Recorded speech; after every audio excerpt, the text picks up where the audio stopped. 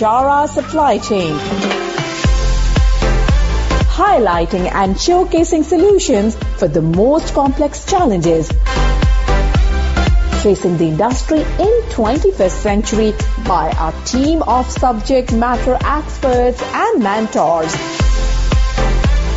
Broadcasting every week, all year round, we will present the most up-to-date series of podcasts and webinars.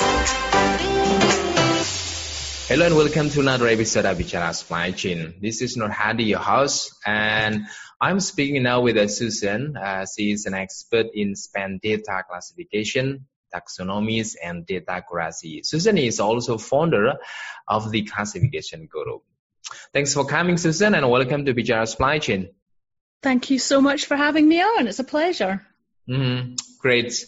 So today's topic is building a data strategy for procurements. But before that, can you please brief a bit about yourself and what do you do at the Classification Guru?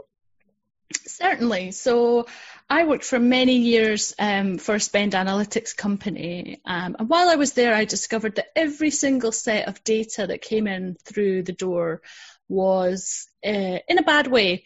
If it had been classified already, it was misclassified, it might not have been normalized, and I saw an opportunity to offer a service of purely just classifying and cleansing supplier data, not doing the analytics part. So I specialise in spend data classification. I work with a number of taxonomies. I can also customise taxonomies for my clients, and I normalise the suppliers for them as well.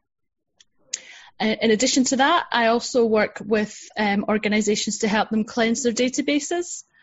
So deduplication and making sure that the addresses are in the correct columns, and just making sure that people are working more efficiently and saving some time and some money. Awesome. So I wanted to ask something about the data itself, Susan, where globally it's very much true the majority of procurement organizations are still facing a lack of the right data. So what is your view on this? How do you see the importance of data strategy in a procurement's role? So the first thing I'd like to say is that quite often organizations will say their data is bad or they have lack of the right data. And that isn't always the case. Sometimes the information that they need is there. It's just not been organized in a way that they can access it. So, for example, if procurement wanted to know how many suppliers we have, we're buying office supplies from, you may or may not know that because you may not have classified your data and you may not know that you are spending that much on office supplies. You might only know from a GL description that it's sitting under office equipment, for example. So by looking at what you want to achieve, you can add or manipulate your data in a different way to get that information. So I think it's really important to just say it's not always wrong, it's just not organized in the right way. But in terms of its importance, it is vital. It drives, having accurate data drives everything. You will be making decisions on that data. So you'll be making decisions on things like the number of suppliers that you have per category, the amount of money you're spending with each supplier, whether you're compliant with the agreement with that supplier. You can check whether your staff are buying on or off contract. And that is all down to having accurate data. Also things like checking if you're being charged the correct pricing, having a look at whether pricing has changed over a period of time. That is, or per product. You can do all of that as long as you have accurate and classified data. Okay, so I would like to bring up another fact that's the procurement team actually are source of the rich data. So that's the procurements can play a central role in the data transformation of the company. So what advice can you offer to the procurement leaders on how to build a more clean and more structured data? So what is your thought on this? So at the moment, Many different departments within the same organisation will be working on their own data sets. So procurement will have their own data. You might have sales that have a different set of data. You might have marketing that have a different set of data. And then even IT might have their own set. So the most important thing that you should really think about is having a holistic view of your data from the whole organisation. And that's really important because from a procurement perspective, if you have access to the sales and marketing data, you can look at when there's any promotions planned, for example. So you might want to factor that into your buying. That might lead to buying a larger than normal amount of a certain product, and that might lead to a better cost price. So you could effectively save some money. But if you don't know what the sales and marketing department are doing, they might promote a certain product, for example, and then you might sell out of that product, and then you need to buy more raw materials to make that product. But there's an issue with the supply of those raw materials, and it can, it's a chain effect. So if you can look at everything that's going on, it can really improve the whole functioning and process of the whole organization. Yeah. So then what exactly the key success factors in building a data strategy? So for me, I don't advise on data strategies, but from my perspective, it is all about accuracy. So without data accuracy, your strategy isn't worth anything. Yeah. You should always start with the end in mind. So, for example, if you know that you want to report or have some analytics on how many keyboards within an organization you've bought, you have to have that information in your data. So if you know that the end is to track keyboards, you can build that into the data collection at the very start of the process. So the first thing you would want to look at is your supplier marking down that you're buying keyboards on the invoice? Because if it's not on the invoice, you can't record it. So you want to make sure that information is there. If you have that information, you then need to make sure that you're classifying it correctly. So it's no good to just classify it as IT or IT peripherals or IT hardware or IT accessories. You need to have it classified as a keyboard so that you can track that. But the only way that you're going to know that you need that in your data is if you start with the end in mind. And then it's really important, again, as I was saying, to work with the whole organization. You get IT involved. You have the product knowledge to be able to classify and work with the data, but they have the technical knowledge to be able to run scripts or automate some of the process of classifying.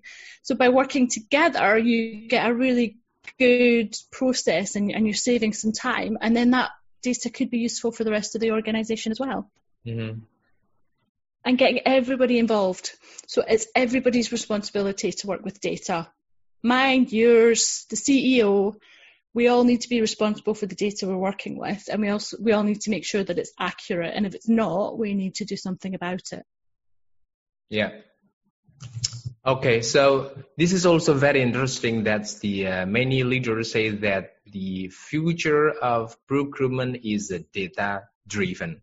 So do you think any correlations between building a data strategy, which what we are talking about?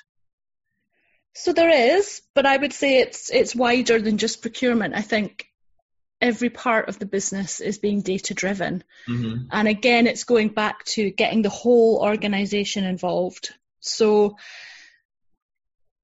make sure that, if you can use the IT department to help you, get them to do some stuff. Check what's happening with sales and marketing and promotions. Make sure that you're buying in what you need. Make sure the data is accurate. And that's, again, everybody's responsibilities. So being data-driven is not just an organization thing. It's a people thing as well. So everyone on your team should be data-driven as well.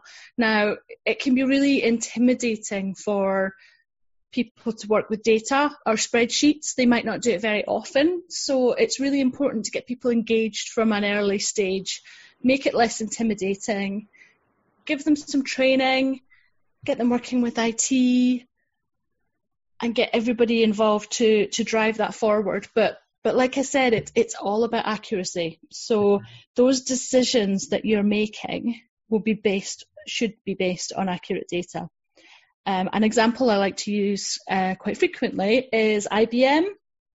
I once classified a file, and they had some IBM hardware classified as cleaning services, and it had never been spotted. Mm-hmm. So, there was cleaning services assigned to IBM. That meant that somewhere the organisation thought they were spending more on cleaning services than they were. And then in another part of the organisation, they thought they were spending less on IT than they actually were. So it can have a real knock-on effect. And those numbers were getting rolled up and reported to maybe the CPO, maybe even the CEO, and nobody noticed. Yeah. So again, when you're data-driven, it's not just about doing it at the start. It's about maintaining that data and continuing to maintain that data on an ongoing basis. And again, that involves everybody. Mm-hmm. Awesome. So before we close the conversation, do you still any other thoughts or other advice that you'd like to share with our listener? Yeah, so just accurate data, that is the most important thing. And it doesn't have to be intimidating or scary. You can do it on a very basic level, but it is so important. And again, just start with the end in mind. What does your manager or your CEPO, your CEO want to see in a report? And what do you need to report? And then you can make sure that is factored into the data when you're building the process. And communicate with your organisation. And I always say your data should have a quote on. So it should be consistent, it should be accurate, it should be organised, it should be accurate, and it should be trustworthy. And if you have those things with your data, then your organisation will have faith in it and people will use it more. Mm-hmm. Fantastic. So thanks again, Sarah, for sharing with us and coming to Bicara Supply Chain. My pleasure. At Bicara Supply Chain, we are committed to driving global perspective to embrace technological adaptation in improving process efficiencies. Don't forget to subscribe, like, and share Bicara Supply Chain. And stay tuned for the latest updates. To learn more, visit our website www.bicharasupplychain.com. Thank you for listening to us. We look forward to seeing you at our next episode.